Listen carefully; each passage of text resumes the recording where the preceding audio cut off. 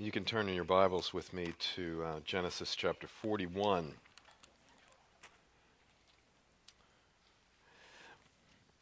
It was a number of years ago. I had experienced a pretty great for me at the time ministry disappointment. I was at the crossroads of my life, and I was confused. I was disappointed. I actually got to a point where I started to question my future in ministry. I was questioning my gifts and what God had for me. What I thought was clear didn't seem clear. And I had a number of friends that had come around me and breathed life into me and encouraged me and comforted me. One friend wrote a note to me. She's actually in the back today. I actually still have that note. In the note, she was encouraging me. She was helping me to see that there is something greater than the things and the disappointments that are happening in this world. She took me not to boast about me. She boasted much about Christ in that letter, to that note to me. I still hold that note in my journal, and every once in a while when I find myself struggling, I go to that note and I look at that gracious letter that she wrote to me. She took me to Isaiah chapter 43.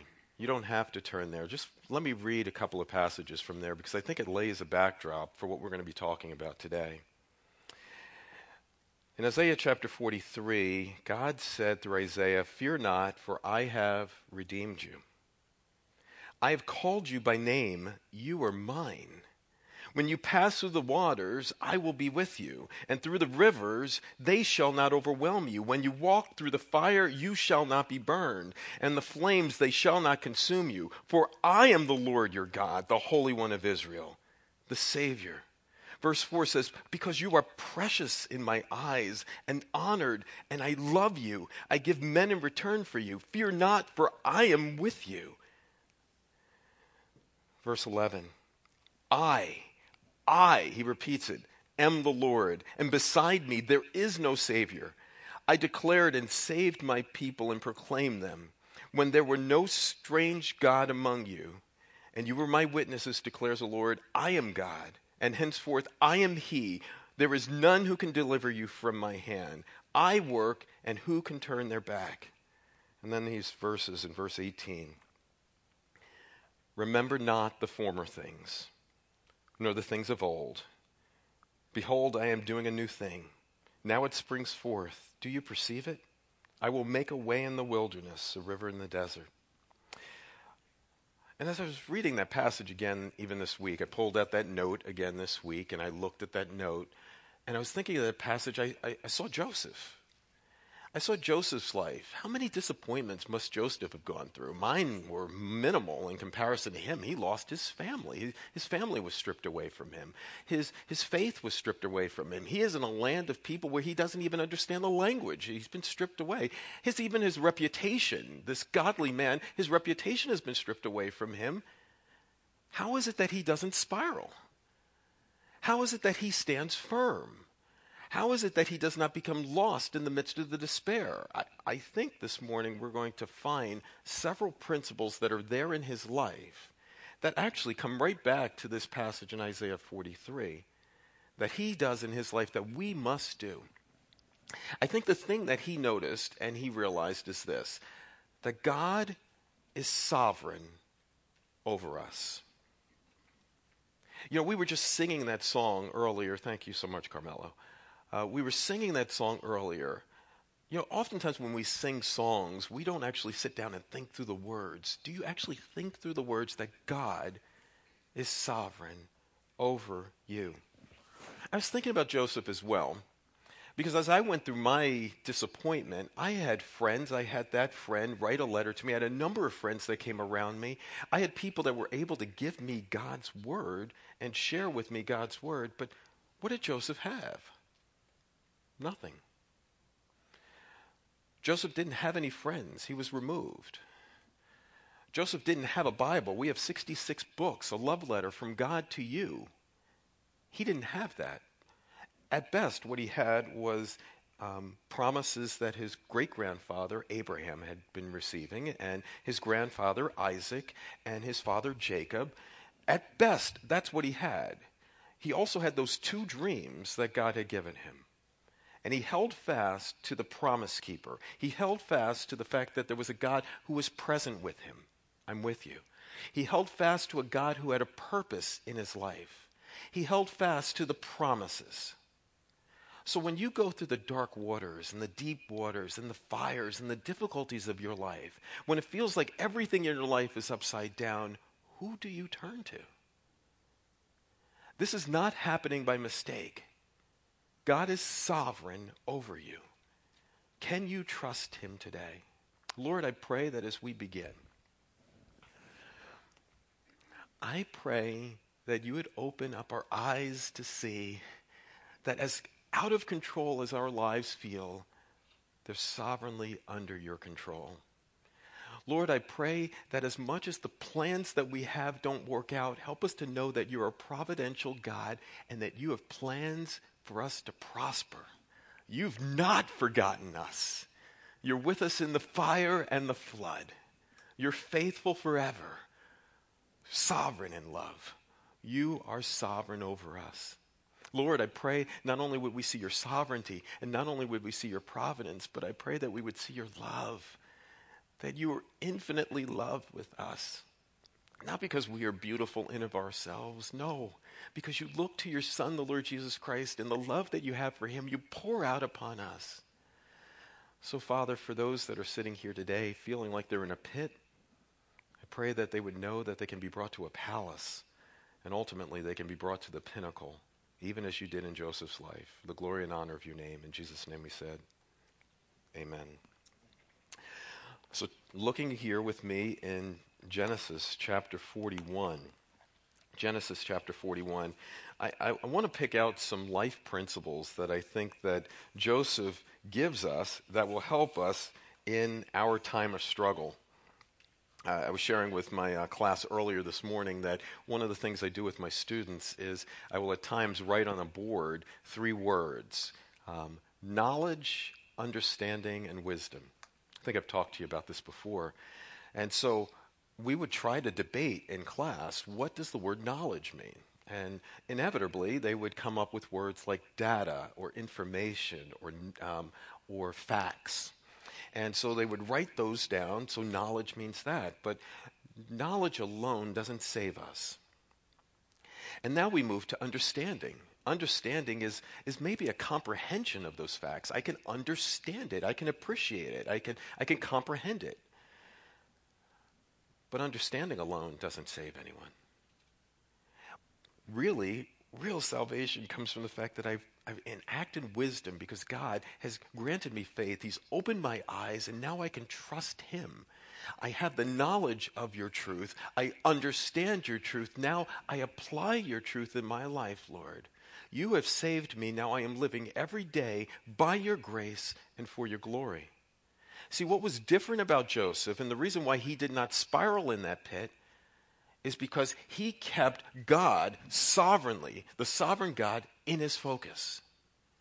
He did not get caught up with humanity's rejection. He did not get caught up into humanity's approval. He got caught up in the fact that he was approved of by God. He was accepted by God. He was loved by God. And God's presence was there in his life through the greatest valleys. One of my favorite authors wrote a book. His name is Jerry Bridges. He wrote a book, Trusting God, Even When Life Hurts. It's a great verse, a great book for you to pick up. How many of you know Proverbs 3, 5, and 6? Trust in the Lord, what? With all your heart. And lean not on your own understanding. In all your ways acknowledge him. And what will he do? He will make your path straight. So I hope this morning what you're going to see is that there's a God who is working in Joseph and then through Joseph. God could never work through Joseph until he had done something within Joseph. It had to be internal before it was ever external. And so now in your life today, Maybe as you're going through your great valleys and the difficulties in your life, you must allow God to work in you so that he can work through you by his grace and for his glory. 7 points I want you to hear. They're going to come quickly. Point number 1, be patiently trusting God in the midst of your struggles. Be patiently trusting God in the midst of your struggles. Verse 1 of chapter 41. After 2 whole years. Stop there. Now, what happened in chapter 40? We just heard Pastor Tim last week preach on what happened in chapter 40. We heard of Joseph in jail. And he has been wrongly accused, and he's been placed in this imprisonment. And he has been rejected again.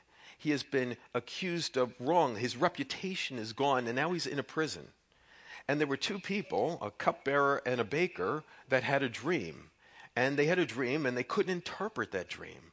And so Joseph was brought to them, and he says, isn't God the one who interprets dreams? And he interpreted the dream. The baker was going to die, and the cupbearer was going to be restored to his rightful position.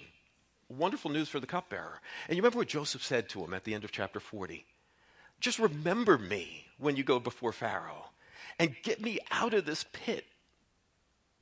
How many times have you prayed to God that God gets you out of the pit? Get you out of the struggle? How many times you've prayed and it's like God hasn't answered, and you waited 2 days, 2 weeks, 2 months. Well, Joseph is now at 2 years and he's been forgotten. What I find with Joseph is that he must have had some level of patience. He patiently endured and he patiently trusted that God was still with him in the midst of the struggles. He needed to remember that God is working in our waiting. God doesn't stop acting. Joseph wanted to be out of that prison, but he would never have known that if God had actually let him out of the prison 2 years earlier, he would not have been in a position to help the Egyptian people with the famine. He would never have been in the position to help his family move out of their land and to Egypt. He would never have known that the line of the Messiah was going to come through him, and if he got out of prison when he wanted, the promises of God would not have come through. So what God did was this: I hear you, not now. Be patient. Step number 1, how did he recognize and deal with this? He patiently trusted that God was in the midst of the struggle. The second thing I think I see from Joseph's life is that he needed to be aware that trials and testings come before triumphs. Trials and testings come before triumphs. Look with me in verses 1 through 15. After 2 whole years, he's forgotten, Pharaoh dreamed that he was standing by the Nile, and behold, there came up from the Nile 7 cows, attractive and plump. And they fed in the reed grass. And behold, 7 other cows, ugly and thin, came up out of the Nile. After them, they stood by the other cow on the bank of the Nile. The ugly and thin cow ate up the 7 attractive, plump cows, and Pharaoh awoke. Have you ever had a bad dream? I mean, it's like, whoa! I mean, it's like he's dreaming cows, but sometimes you wake up out of this dream and it's like, what in the world does that mean? And Pharaoh, I should tell you, was viewed as the Egyptian god. So he was viewed as the god of Egypt. So when he is dreaming, there was something really significant with the dreams. Okay, it's just a bad dream, so he goes back to bed. And then it happens again. Verse 5, and he fell asleep, and he dreamed a second time, and behold, 7 ears of grain, plump and good, were growing on one stalk, and behold, after them sprouted 7 ears, thin and blighted by the east wind, and the thin ears swallowed up the 7 plump, full ears, and Pharaoh awoke again. Behold, it was a dream. What does this mean? I'm the God, and it's funny, he's the God of Egypt, and he can't figure out what the dream means because he's not turning to the real God. So what does he do? He goes and grabs all of his magicians, all of all of these intellectual people, and interpret my dream. He goes to some psychoanalysis, and he goes to dream analysis, lays down on a couch and tells me what the dream is. And all of these musicians couldn't come up with anything. I don't know if they just didn't answer. Some believe that they didn't answer him because they were afraid of him, which is true. He's the most powerful man in the world at the time. It could also be that they were giving answers and he's like, no. Give another answer. That's not it. And go to another answer. No, that's not it. And over he's finding himself frustrated. And then what happens? Verse 9. The cupbearer, almost sheepishly probably, I remember my offenses today. I don't know. When I've gotten in trouble, I don't think I want to remind you of the thing that I did against you that caused us great harm. It's like I hurt my wife terribly. Do I want to remind her, well, you remember when I did that thing 5 years ago to you, Amy? So the cupbearer brings up to Pharaoh, he says, I remember my offense today. I don't know. Commentators are different on this. Is he talking about the offenses against Pharaoh? Maybe. Or is he talking about the offenses against Joseph that he forgot him? Maybe. I don't know. Both work. I remember my offenses today when Pharaoh was angry with the servant and put me and the chief baker in custody in the house of the captain of the guard. We dreamed on the same night, he and I, each having a dream with his own interpretation. A young Hebrew was there with us, a servant of the captain of the guard.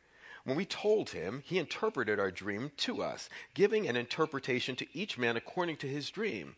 And as he interpreted to us, so it came about. And I was restored to my office, and the baker was hanged. So he now tells about the dream. He says about Joseph, you remember this guy 2 years ago? That's right, this guy from 2 years ago. Yeah, Pharaoh, I think if there's anybody here that could do it, I think this guy could. This guy was right on the money. The baker died. I'm here. Remember, I'm a good servant now, but I'm here with you. Verse 14. Then Pharaoh sent and called Joseph, and they quickly brought him out of the pit. And when he had shaved himself and changed his clothes, he came before Pharaoh. And the Pharaoh said to Joseph, I have had a dream, and there's no one who can interpret it. I've heard it said that when you hear a dream, you can interpret it. So the second thing I think I learned from Joseph, not only do I learn that I need to be patiently trusting God, but the second thing is I need to be aware that trials and testings come before my triumphs. If you think about it, any triumphs that you had went through the path of trials and suffering. Any degree that you will ever get, any student that is here going to graduate from high school eventually, there's a lot of trials and testings before you go down that aisle and get that degree. And for every person that is here, we heard of a wonderful birth this week. Every person that was here was born through trials for their mom, pain for their mom, to bring us to faith and to bring us to life. Everything that happens in this world goes down the path of suffering. So we need to be aware that every trial and every testing will come before the triumphs. Joseph realized that. Why does God allow us to go through suffering? Corrie ten Boom said this. I like this quote. She says, there is no pit so deep that he is not deeper still. So why does God allow you to go through suffering? I don't know. Oftentimes people will ask me, well, why is God allowing this? And usually they have two questions, why and how. Why is God allowing this? They're looking for meaning or purpose. And then how am I going to handle this? And I believe that what Scripture teaches us is that there are a number of reasons why. God allows us to suffer that he may display his glory in our lives. God allows us to suffer so that we may grow in the likeness of Christ. God allows us to suffer so that we may have confidence in him. God allows us to suffer to keep us away from sin and to hate sin and to run away from it. God allows us to suffer so that we may learn patience. God allows us to suffer so that we may understand the presence of God in every circumstance in our lives. Warren Wiersbe put it this way: God balances suffering with glory. He doesn't replace suffering with glory. Rather, he transforms suffering into glory. I like that. So as you go through the pit, God can take that pit and bring you out to the palace. Joseph has now been called to the palace. It's amazing. I want you to realize that when you suffer, expect that it's going to happen. Accept it. Accept it even as a gift from God, filtered through his loving hands. Job saw that. He saw that God had allowed him to go through this. Jesus had seen it as well as he went to his cross. He says, Father, is there a way to stop this? And God says, no. And he says, not my will, let your will be done. He knew that this path was filtered through the loving hands of his Father. Expect it and accept it as a gift from God.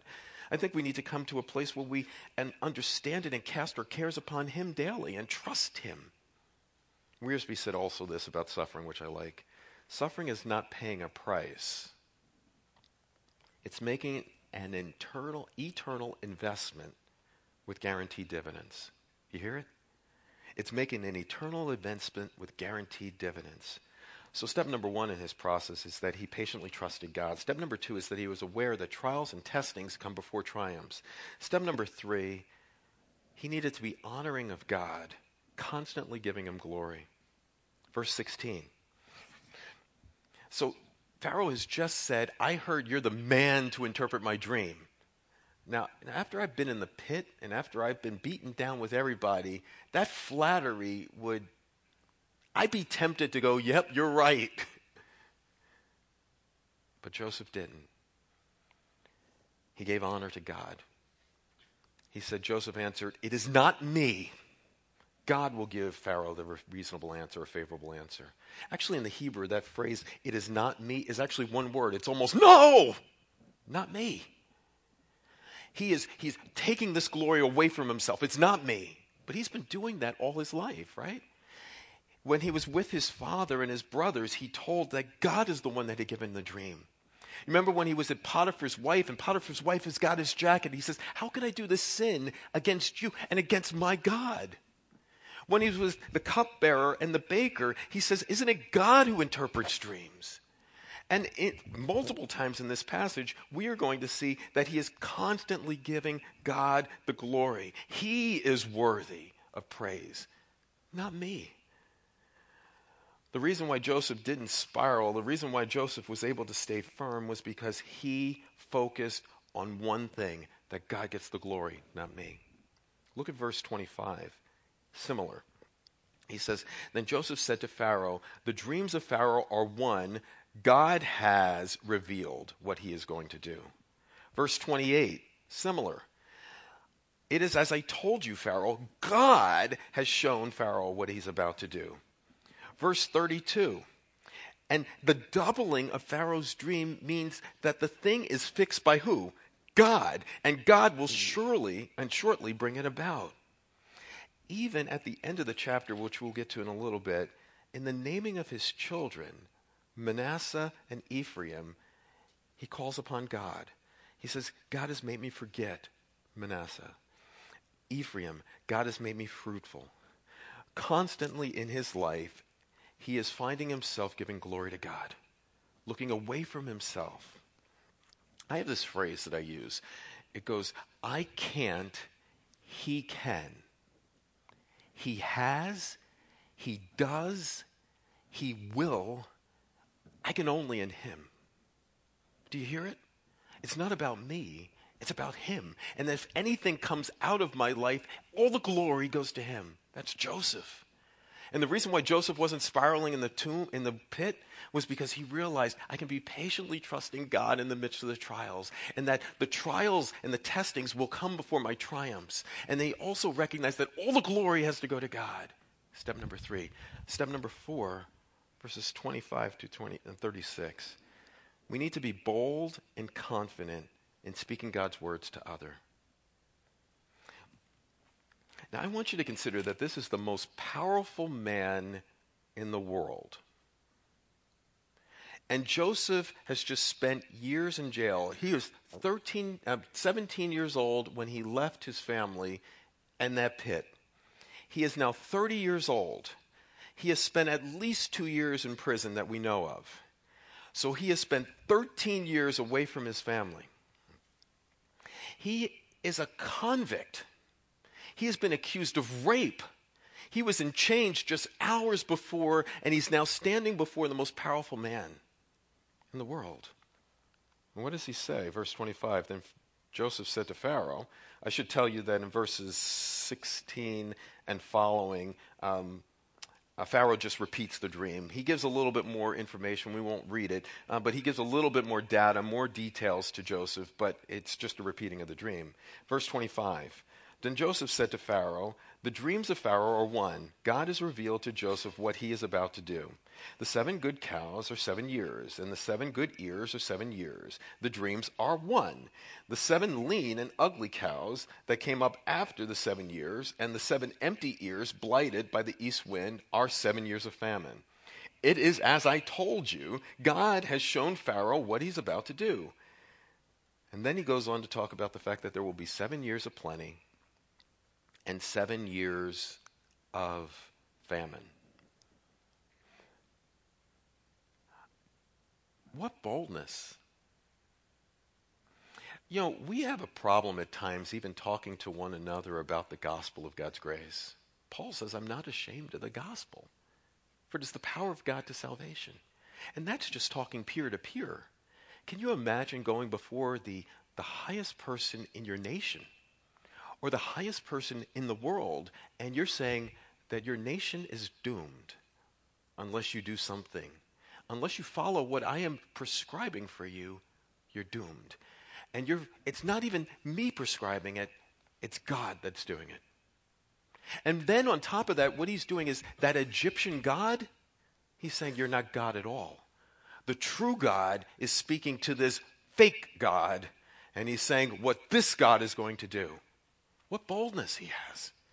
And the reason why he was able to not spiral is because he saw God as sovereign over us. And over again, he says, God has shown it to you. God is going to do. God has shown it to you. God is going to do. He even gets more bold in verse 33. Amazingly. Now let Pharaoh. Let Pharaoh? Now, I brought you here to interpret a dream. I didn't call you here to tell me what to do. But that's exactly where Joseph went. In the boldness of Christ, in the boldness of God, he says, let Pharaoh select his discerning and wise men and let him and set him over the land. And then a second time, let Pharaoh proceed to appoint overseers. In essence, what Joseph gave a plan, and the plan was this.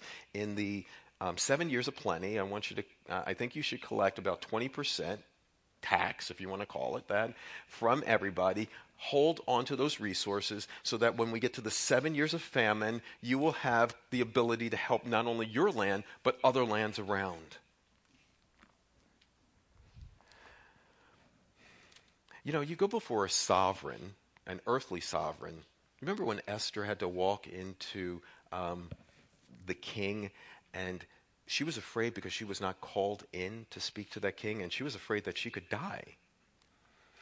Can you imagine telling the sovereign that you're not sovereign, telling the sovereign that your nation is going to be destroyed, and telling the sovereign a plan of action?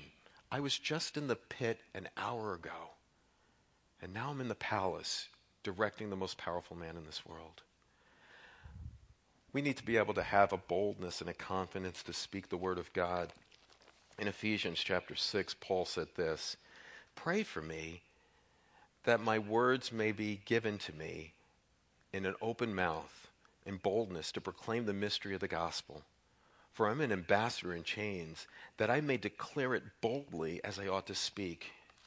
The one thing that impresses me about Joseph, there's a lot of things that impress me about Joseph, but one of the things that impressed me about Joseph is this. He was never afraid. Or at least we didn't see his fear keeping him from speaking. He would tell his brothers, you're going to bow down before me. I mean, what boldness. He tells Potiphar's wife, no. He tells a guy who's going to be condemned to die in 3 days, you're going to die, buddy.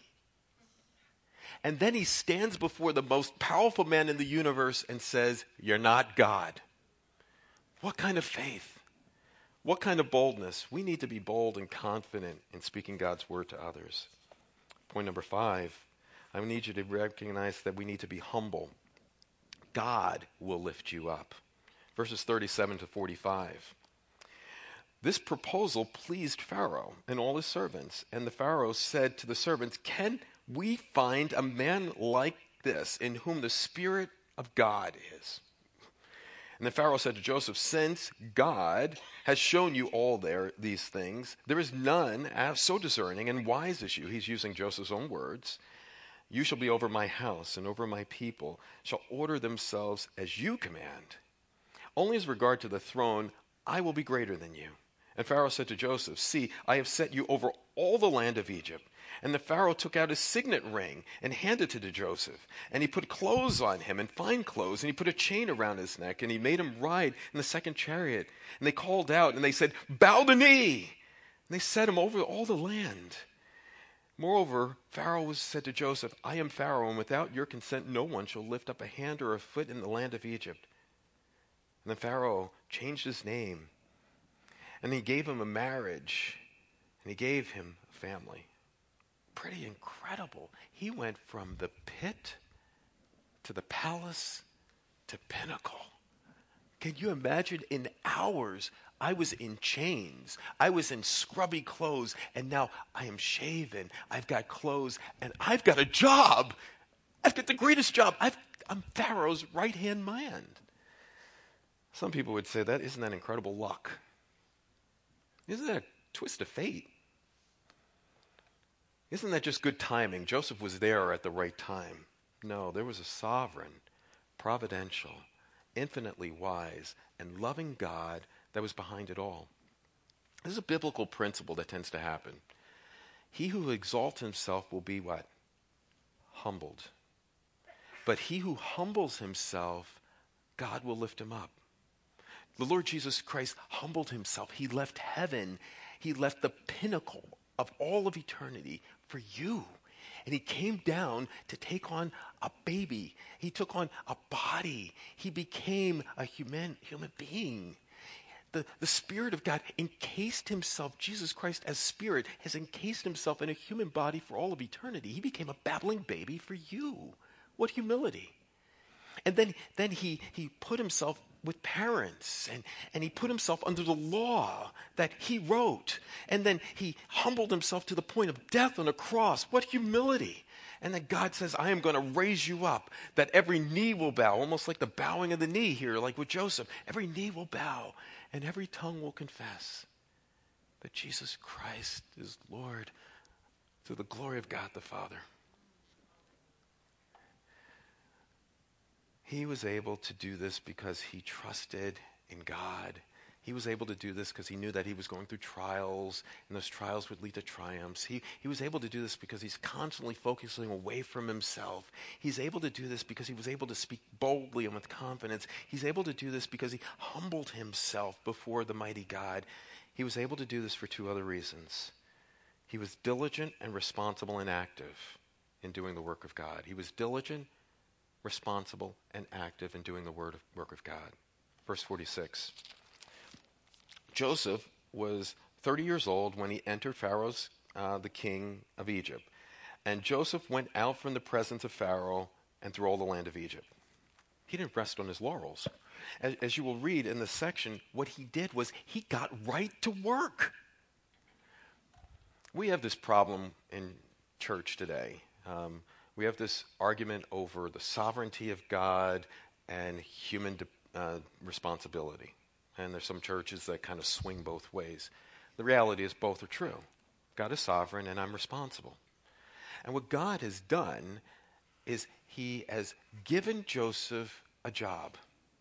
But Joseph got right to work. He was diligent.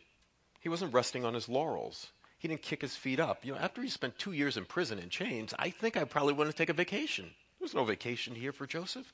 Joseph went right to work. He went right to work throughout all the land. He wasn't passive.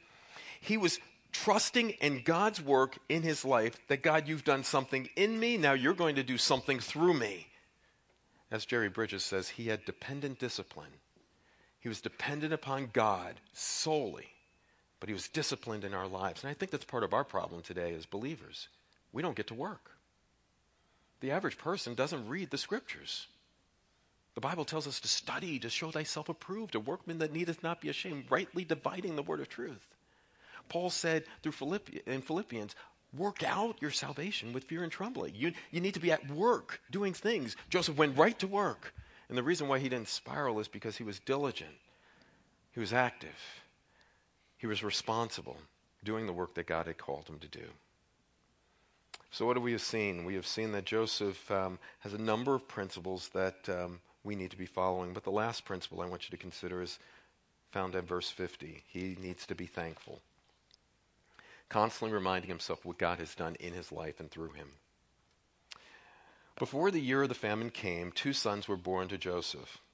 Asenath, the daughter of Potipherah, priest of On, bore them to him. Joseph called them by name, and he named the firstborn Manasseh.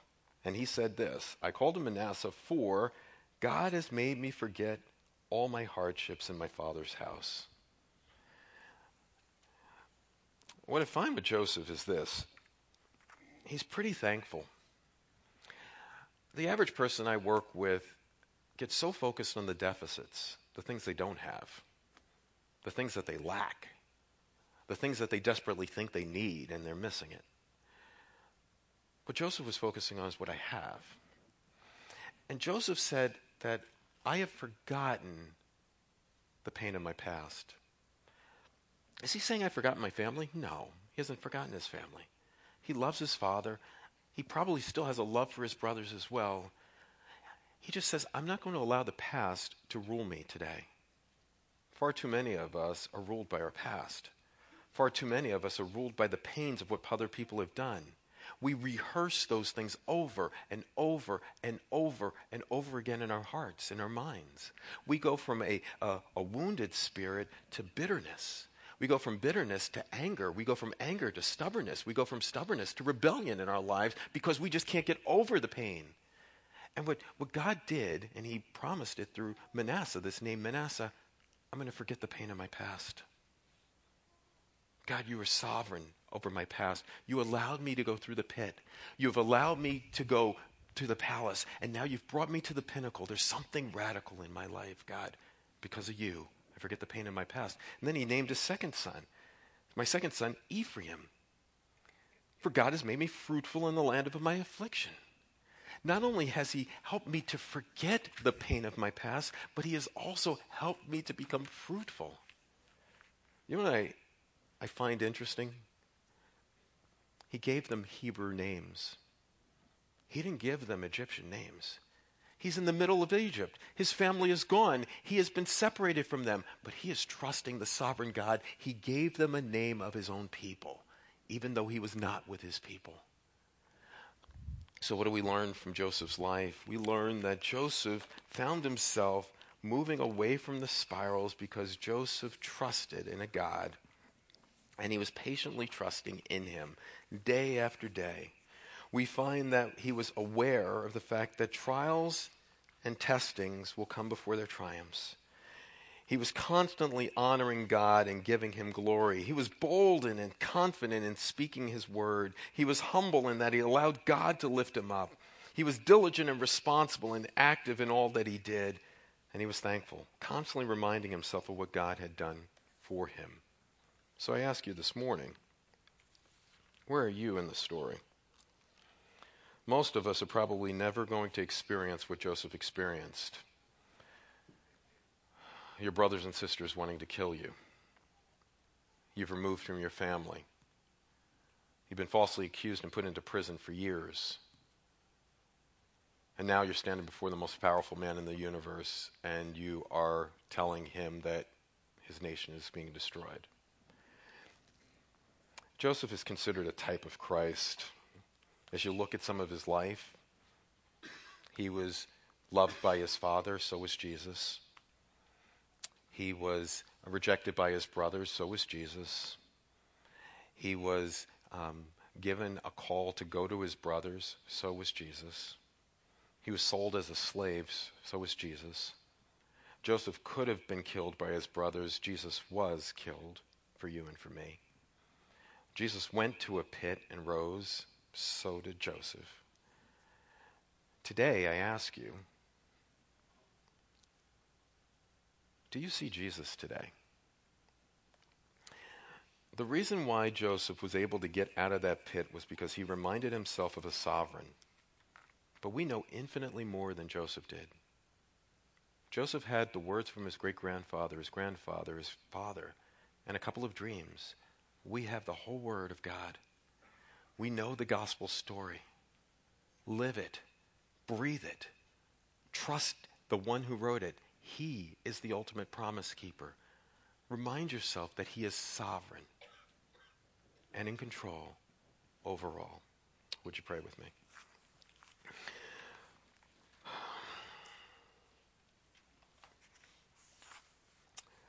So, Lord, there is strength within a sorrow. There's beauty in our tears. You meet us in the morning with a love that casts out fears. You're working in our waiting. You're sanctifying us. When beyond our understanding, you're teaching us to trust. Your plans are still to prosper. You've not forgotten us. You're with us in the fire and the flood. You're faithful forever. Perfect in love. You're sovereign over us. Lord, I pray, if there is one here today that is in the pit, is in great pain because of things from their past, maybe they're in great pain because of things that they've done in their past and they feel so overwhelmed with guilt, so overwhelmed with the fears that they can never be loved or accepted. They've been rejected by every earthly thing and they expect they're going to be rejected by you. Lord, I pray that they would be able to see that there is no sin so deep that you're not deeper still. I pray that they would see that their guilt can be turned to the gracious God and that you can give gratitude. Lord, I pray that you would open blind eyes and open deaf ears and help people to see the wonder of your name, the wonder of your Son. Holy Spirit, I pray that you would take the promises that you've given us written in the scriptures, and I pray that we would hear those promises. I would hear of a God who's sovereign, a God who's providential, a God who's loving, a God who is with us. So when we go through those deep pits, Father, remind us that you're with us by your Son, with your Spirit, for the glory of your name. In Jesus' name, amen.